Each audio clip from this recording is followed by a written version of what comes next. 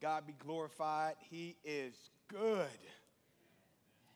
His word and his works shall endure forever.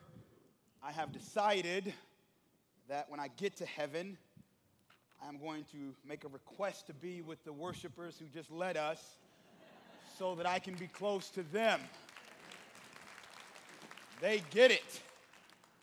May God bless them and keep them. It's good to be in the presence of other saints and believers this morning, glorifying God through prayer, through the reading of Scripture, and through the singing of songs and hymns. Our God is a good God. And I'm a guest here, so thank you all for having me. But I say this on behalf of our Lord and Savior, Jesus Christ. If you don't know him, I pray that you are getting to know him already today. And if you're confused about what the shed blood and all this talk about Jesus is about, may this word make it even more clear to you. And when you come to know him, join this flock and praise God with them. Bless you all for having me be your guest today. Bless my Cedarville crew who's here hanging out. Good to see you all this morning. Pastor Cunningham for inviting me, and the kind hospitality for everyone who I've emailed and corresponded with up to this point. Thank my bride and my crew, the Joneses, for rolling with me this morning. And that's all I'm going to say, because I want to get into the word this morning. You want to hang out with us, we'll be out there having coffee or whatever. It's after church, and we can chat about other things. But right now, I just want to exalt Christ and invite you all to get to know him better through the preached word today. Let me pray for us, and then we'll dive into the scripture. Father, I am dust.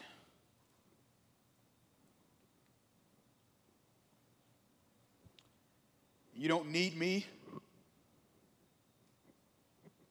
but you have chosen me, which blows my mind.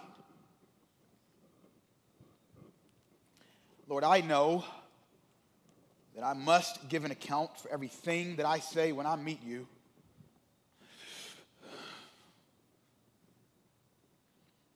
That gives me pause.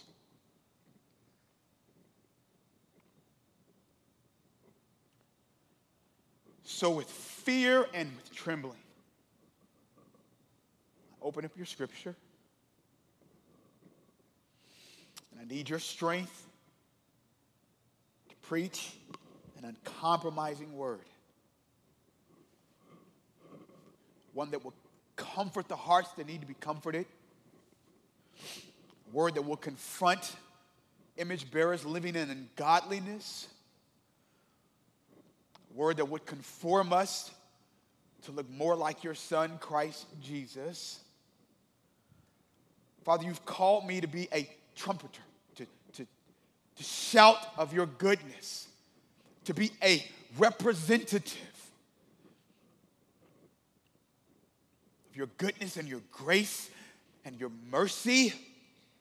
So, Father, there's so much I want to say about this text and so much I want to say about you. Would you govern me? Would you guide me every word, every syllable by the power of your Spirit? Let me boast in you. And would people love you more? Let me see you new and fresh, because I need you. Give me a word from my heart, Lord. Sustain me, please. This prayer and all I ask in your Son Jesus' name. Amen. If you would, you can turn with me in your scripture this morning to Hebrews chapter 1. If it's customary for you all to stand, you can do that. If not, please keep your seat. I'll be reading Hebrews chapter 1 from the English Standard Version. In a moment, I'll read 14 verses. If I could title this text, I would title the sermon, Christ is Supreme and We Are Secure. Christ is supreme and we are secure. Now listen, I work at a university and I trust you all maybe have gone to a graduation this year. I've gone to more than I can count. Okay, thank you for the laughter. I bore through many of graduations. And leaders, superintendents, and principals, and university presidents, and other administrators, they get up and say fabulous things about fabulous people. This student was the best of this area, and this student was great and phenomenal in this area, and here is the valedictorian here, and here is the most successful in this and that, and you go through all these lists of accolades, and here's the person who got this many dollars going to college, and here's the person who has this fabulous job, and all those things are good. But when you weigh them to the weightiness of the supremacy of Christ, they are but dust. And so many of you all, I hope, maybe you received some of those awards in high school. I didn't get any. I made a turn after high school. Praise the Lord. My wife said, praise the Lord. It wasn't me. I didn't get any of those things. They're all good. And maybe you're like excellent at your job for one thing or another. And you just received a fabulous promotion. Or you serve in the military and God bless you for your service. Put your hands together for those who have served for us.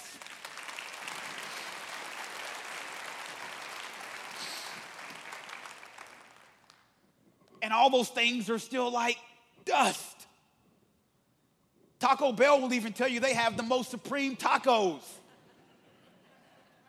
And for years, I was a Taco Bell eater. I don't eat Taco Bell anymore.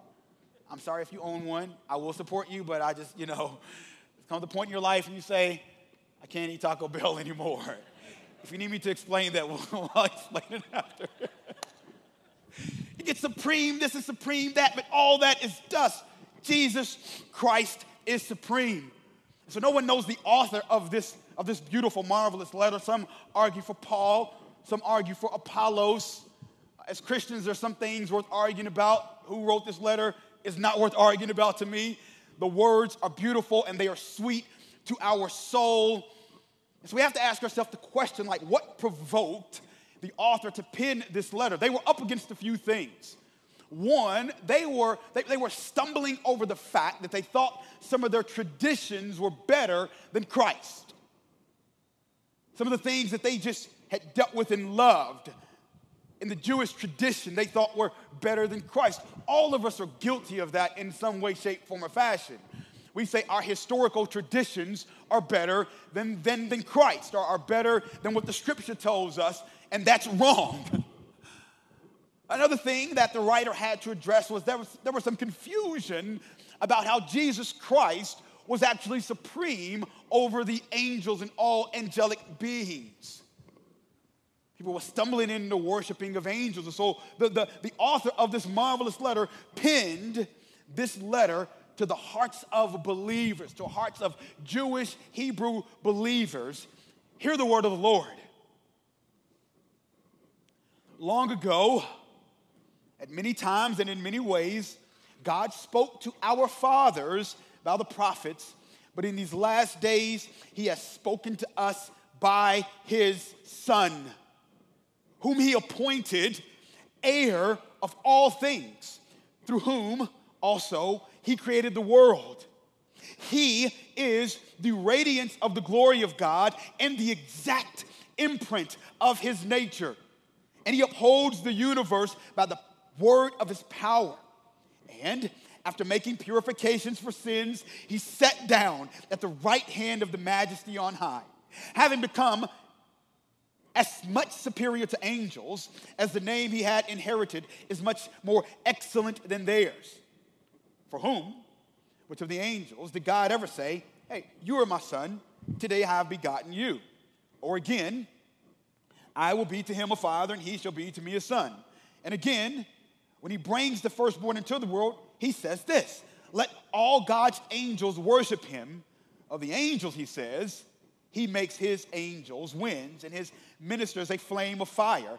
But of his Son, he says, your throne, O God, is forever and ever. The scepter of uprightness is the scepter of your kingdom. You have loved righteousness and hate wickedness. Therefore, God, your God, has anointed you with the oil of gladness beyond your companions. And you, Lord, laid the foundation of the earth. In the beginning, and the heavens are the work of your hands. They will perish, but you remain. They will wear out like a garment. Like a robe, you will roll them up. Like a garment, they will be changed, but you are the same, and your years will have no end. And to which of the angels has he ever said, sit at my right hand until I make your enemies a footstool for your feet? Are they not all ministering spirits sent out to serve for the sake of those who are to inherit salvation? Oh, I love the scripture. God's word is sufficient. It sharpens, it chastens, it corrects us. So later on in Hebrews, the writer, he begins to lay weight on why these things are important. And I'll just ask you to take a couple of notes. I know you all are scholars in here, so I'm going to trust that you're going to read up on some of these things a little later. There are like 19 implications in these 14 verses why Christ is supreme. And I'm not that like fancy. So you'll be able to trace with me and just be able to circle them in your scripture. I'll write down a couple of keywords as I try to unearth these implications on why Christ is supreme and we are secure. Now we need to get this, because if not, in Hebrews chapter 2, the writer goes on to say there is a danger of drifting away. If you don't believe this, if you don't believe that Christ is supreme and that you are secure in him, there is a danger of drifting away. If you don't believe that Christ is supreme and that we are secure, chapter 3, the writer unfolds that we are in danger of disbelief. Oh yeah, there's some other things that are supreme too. No, wrong. There's a third thing that the writer he hints at in chapter 5. The third thing that we have to be really, really careful of if we don't believe that Christ is supreme and that we are secure is that we would just fall into just blatant Christian immaturity. And that stinks. Because Paul says you should be eating meat by now. You should be teaching others right now. Yet instead you're still stumbling over the elementary things and you're still a milk drinker. So the writer says if you don't believe that Christ is supreme and we are secure, you're going to waddle in immaturity, and that's not good for the local bodies. Then in chapter 10, the writer says this: if you don't believe that Christ is supreme and that we are secure, you're going to stumble into willful sinning. And you'll just love sin. The writer also warns us in chapter 12 that if we don't believe that Christ is supreme and that we are secure, then we're going to simply be unresponsive to the gospel. You hear the glorious gospel of Jesus Christ, you just kind of sit on it. Like, oh, that's like nothing. Like, no, it's a big deal. Let's look at these few verses. No, I will not preach all 14 of these verses today. You can relax. You can relax. I won't get through all of them today. A few of them. Verse 1 says this. Here's one of the first application points for us. First application point is read the prophets. Read the prophets. Read the Old Testament. Check this out. Long ago, and at many times and in many ways, God spoke to our fathers by the prophets. You have to make a habit of flipping through and reading the prophets. The Old Testament is there for our good consumption. We can't just be like New Testament Christians, because long ago and in many times, God spoke to the prophets. And what we get to see when we read the prophets is that there is this loving consistency in the way that God speaks to his people. Read the prophets. And I don't want you to think the prophets are hard to read. Some of them are, but if you just dive into them and make it a habit of eating and dealing with the robust things of God, you will take great delight in reading them. You will also see that there's nothing new under the sun, and that any television show you watch or any book you can read has come from Scripture. Any plot line, any good, decent plot line comes from the Old Testament book of the Bible. Read the prophets. Now here's what's amazing. Because God spoke. Now that's a big deal. God spoke. I wish I could preach like every single one of these words. There's a few ways you can approach Hebrews, I think. One is like try to preach it how I'm going to try to preach it today in one chunk. Then there's this 6-week session you can preach it. And then it's like 19 weeks. But I'm going to err on one lump sum today. But check this out. God spoke. He didn't have to speak. Some of us are so catty and petty, we won't even speak to other image bearers or we're in their space. We look at people, we put our heads down, we carry on as if we can't acknowledge people around us. But God, the Father who created of all the universes, he looked down and he spoke to people. He's a big God and chose to speak to us. He spoke to us because he cares for us. God spoke to our fathers by the prophets. Then it gets better. It's like there's this building. Hey, I sent my prophets. You didn't like my prophets, though. You killed them. Hopefully I'll call it some of the words of those songs. It's like we get to sing with the saints. And so when I'm singing that, I'm thinking about saints being sawed in half. These men and women were martyred, burned alive, sawed in half, dismembered, and we get to see them, bodies put back together, and I get to worship with Isaiah. Hey, that's going to be fun. And Jeremiah and Ebed-Melech, who pulled Jeremiah out of the mucky pit. I get to worship with the Egyptian women who refused to put babies to death. I get to worship with the saints, and that makes me excited. And then there's this building. He said, cool. I spoke to my prophets, but in these last days, so I'll circle the words last days too, because we're living in the last days. Now, I'm simply saying what the scripture is saying. No man knows the day or the hour that Christ will return. But the scripture says we're living in these last days. So I trust the scripture. I think we're living in the last days. So keep your lamps trimmed and burning. Don't go to sleep. Stay awake. Because we're living in the last days. The last days are not times for us to doze off. It's time for us to get ready. It's not time for us to tinker with sin. It is time for us to be ready. We are living in the last days.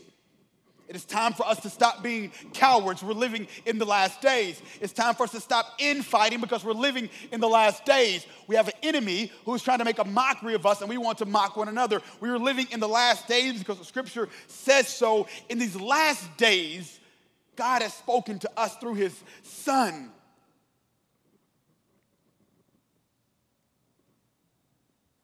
What did his Son say?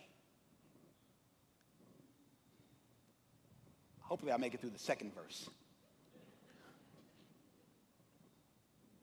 That clock just keeps counting up. Here are some of the words that Christ said. So now I'm pushing you. I ask you to read the Old Testament. The second application point is like the first. Read the New Testament. I should have just put them together and said read your Bible. But then I would have just read the New Testament. Read the words of Christ. Christ says things like this: come all who are weary and heavy laden. Christ says words like, I am the vine. Christ says words like, I laid down my life for you. Christ says words like, he who is without sin, cast the first stone. Christ said words like, I laid down my life for you. Christ said words like, Lazarus, get up. Christ said words like, be healed, and people were healed. Christ said words like, your sins are forgiven, and lame people walked. Sometimes he said nothing except for something like, who touched me? And a woman is healed from an issue of blood. In these last days, he has spoken to us through his Son. What's the warning there? The one is that so often we want to listen to other people and what they have to say. I'm not saying there's not such thing as helpful news anchors and politicians and teachers and other folks. I'm simply saying you should spend more time reading the words of Christ and analyzing the words of Christ than you do analyzing your favorite news anchor, TV show host, or whatever thing you want to talk about on TV, social media. If you know every single episode of Name Your Favorite Show, but can't like highlight a few verses from Christ, shame on you. And I don't mean that to condemn you. I mean that to admonish you. There's therefore no condemnation for those who are in Christ Jesus. But Paul does say, I want to admonish you. I want to sharpen you. So would you put your faith in God's word? Because in these last days, I'm sure you're looking for answers. I'm looking for answers. It says in these last days, he's spoken to us through his son.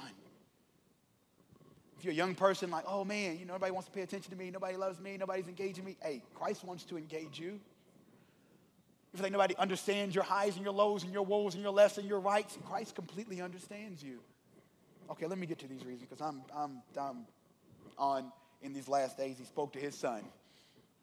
And that's like the second half of verse 2. Whom he appointed heir of all things. Y'all stumbled over this for a long time. Not stumbled in a bad way. I was stuck on it. Because when it says heir of all things, like that means he's heir over me. And to be heir over something means like it's something worth possessing. Like nobody wants to become an heir over a piece of junk. Like, hey, yeah, I left you a dust bucket. Like, no, I don't want a dust bucket. I left you this old thing. It's like, no. If you want to be heir over something, you want to be over something that's valuable, over a jewel, over something that's precious, over something that's good, over something that's worth something. And so I begin to look at myself in my brokenness, and I said, why would you want me? You want me? Out of all the things, you want me? Christ is heir over all things. He desires you. He wants you. Would you come to him? He rules.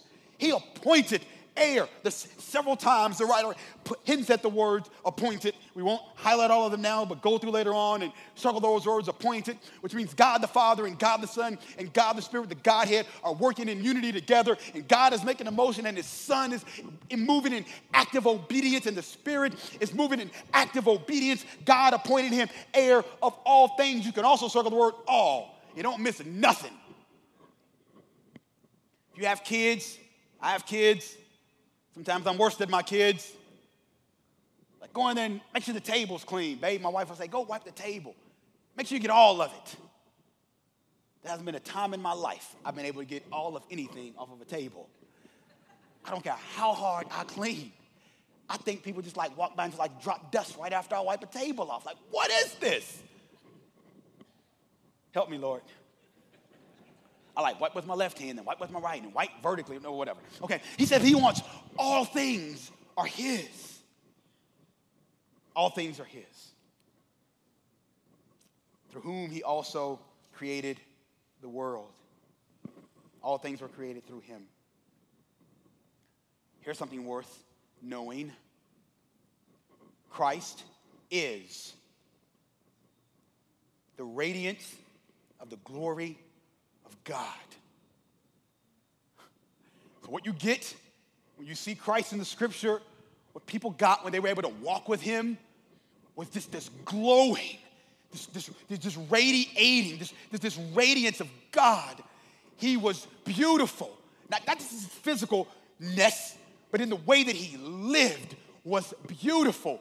Are we reflecting God our Father? We should likewise be radiant.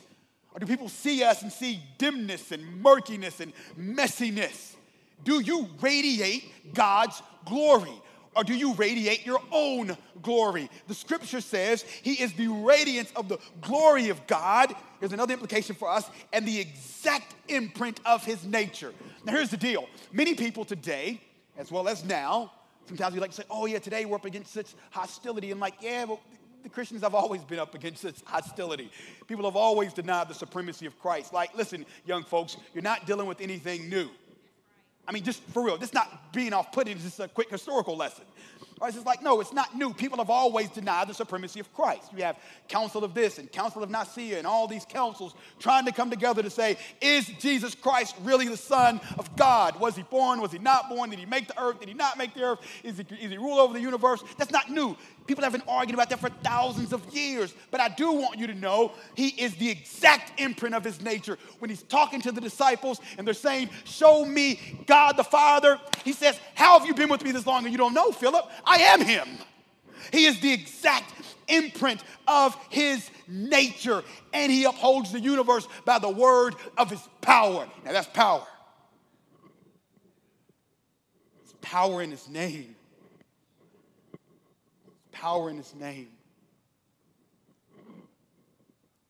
Here comes the gospel.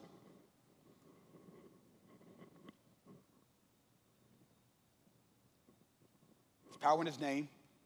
He is supreme, and so we are secure. Because not only does he hold the universe in his hands, but he holds you and me in his hands.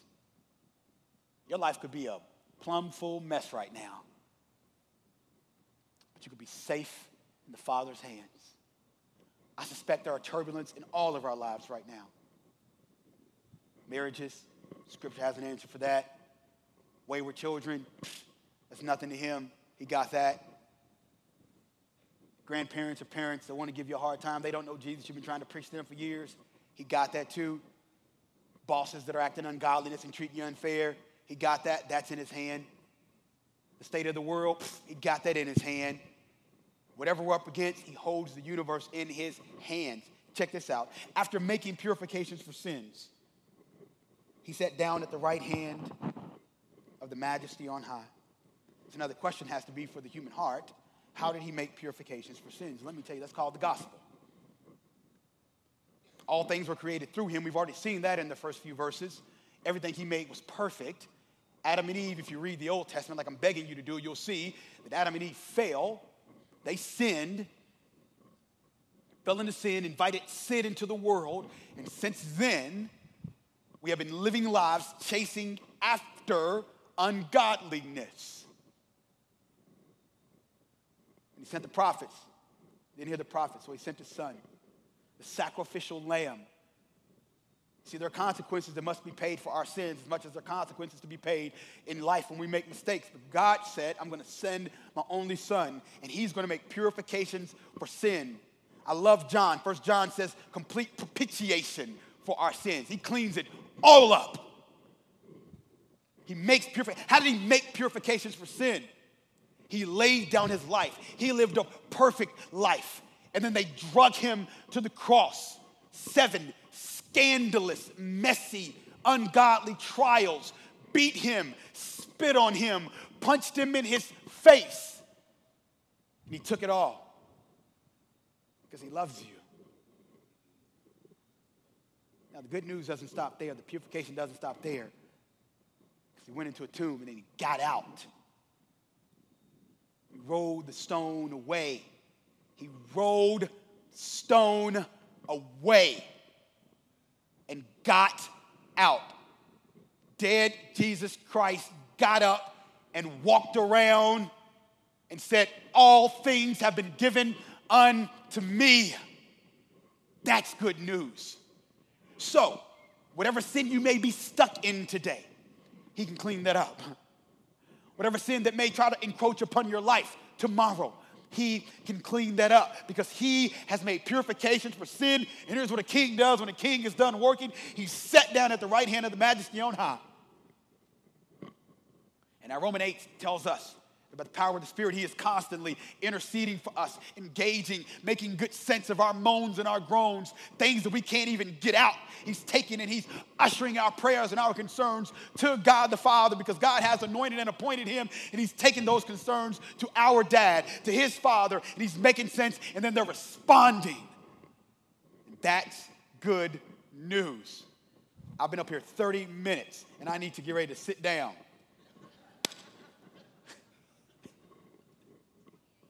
My wife said 28.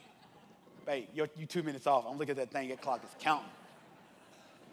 I just think she said it's fast. No harmonic. Okay, never mind. read the prophets. Second thing I want you to do is read the New Testament, read the words of Christ. The third thing that I want you to do, an application point, is to listen for God. Just listen. As you're reading your scripture, just listen to him speak to you. Now that takes some time. You need to sit with the word. You need to sit. Just listen to him. He has an answer for whatever it is you're going. Just sit and listen. I remember my mom telling me, "You're not listening to me." She's trying to give me directions, and I'm trying to go. My son does it. My daughters do it. We all do it. You know, it's like, no, listen to my directions so that you don't mess it up. Sometimes we just need to just sit and just listen to what God is saying to us.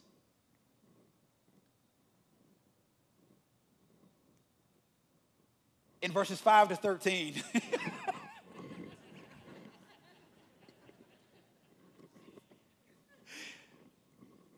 thank y'all for laughing with me.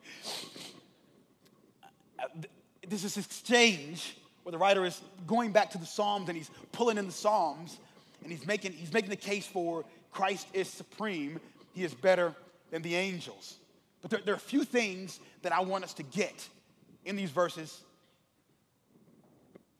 And this is the fourth application point. I want you to love righteousness. There's actually some other ones. I'm just going to make this my fourth so I can sit down. I want you, in verse 9, like what makes Jesus Christ supreme and us secure is because he loves righteousness. He loves what is right. Now, it doesn't say he loves whatever makes the people happy. That's not what the scripture says. It doesn't say he goes along to get along. It says that he loved righteousness. Do you love righteousness? Or do you love your favorite thing? Whatever it could be. Love what is right, even if it's unpopular, even if it's different than what you are used to. Love righteousness. Righteousness has no standing. I can't get in the standing and the way of God. Just love righteousness. So here are some of the questions that we have to ask ourselves. Lord, I'm looking at a situation, like what is the righteous way for me to respond? Father, I'm getting information from multiple sources. What is the righteous way for me to respond? Lord, you've given me spiritual gifts. You've given us capacity of a local body. What is the righteous way for me to respond? Sometimes the righteous thing to do is to respond in silence. Sometimes we need to speak. Sometimes we need to move. Sometimes we need to go. Sometimes we need to act. Are we loving in righteousness? I'm hearing what you all are doing. You're loving the community. I hear that.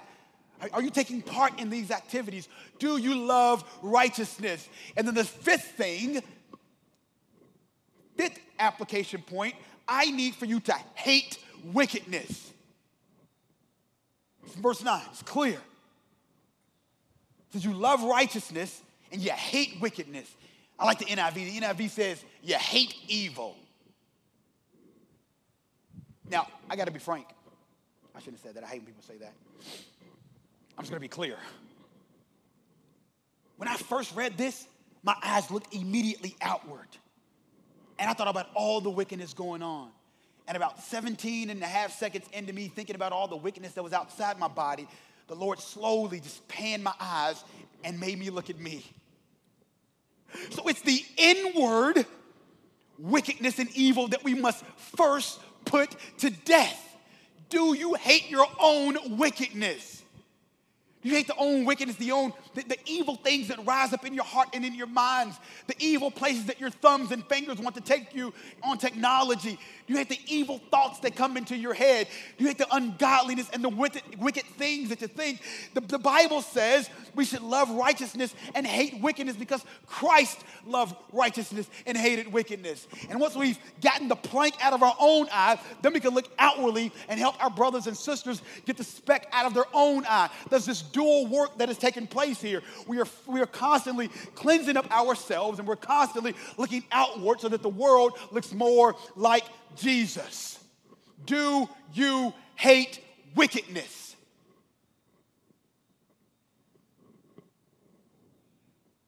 Or are you just cool with it? Like, oh, this is what they do nowadays. No, it ain't what they do nowadays. If it's ungodly, This is the new thing for my peers.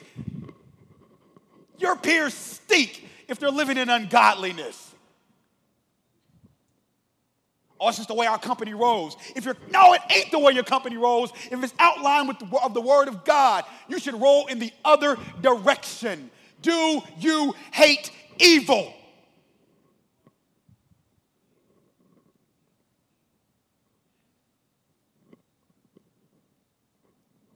Jesus does. Okay, that's 35 minutes. Okay. I'm going to land this plane. I'm landing now. Please take your seats and don't move around because we're about to land this plane.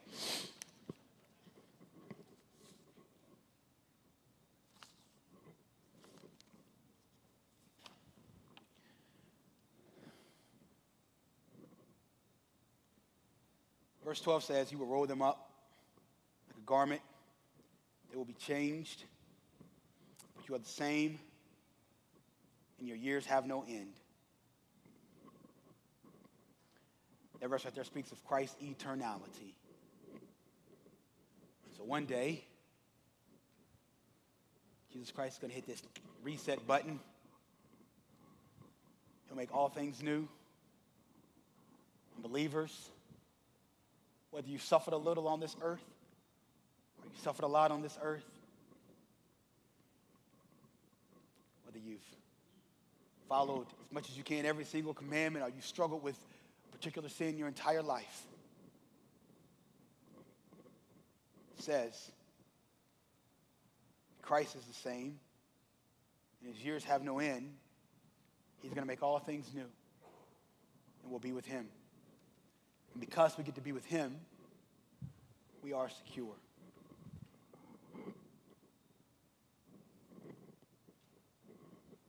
Let me pray for us.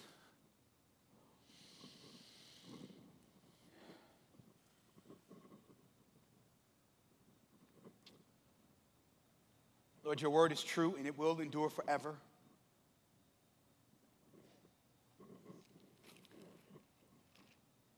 Your Son is supreme.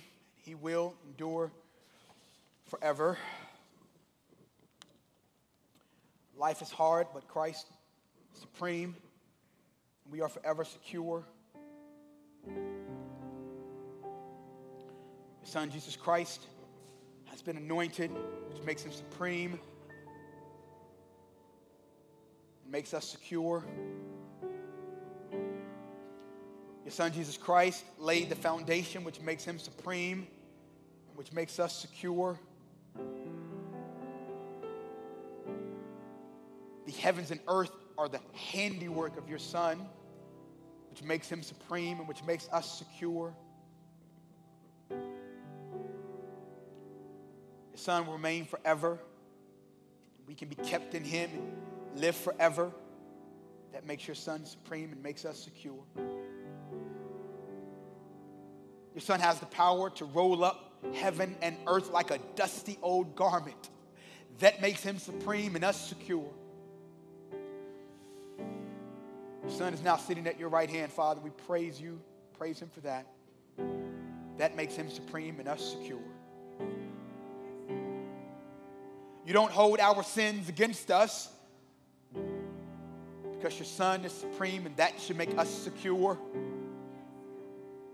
You cast our sins as far as the left is from the right because your Son is supreme and that should make us secure. You've equipped this church with every needed spiritual gift because your Son, Jesus Christ, is supreme, and that should make this church secure. You've given them a loving, kind pastor because your Son, Jesus Christ, is supreme, and in that, preaching the good gospel truth should make this dear flock secure. God, there's so many insecurities that we deal with in our daily lives. Let us just rest in the security that we have in you. This prayer and all, do ask in your Son Jesus' name. Amen.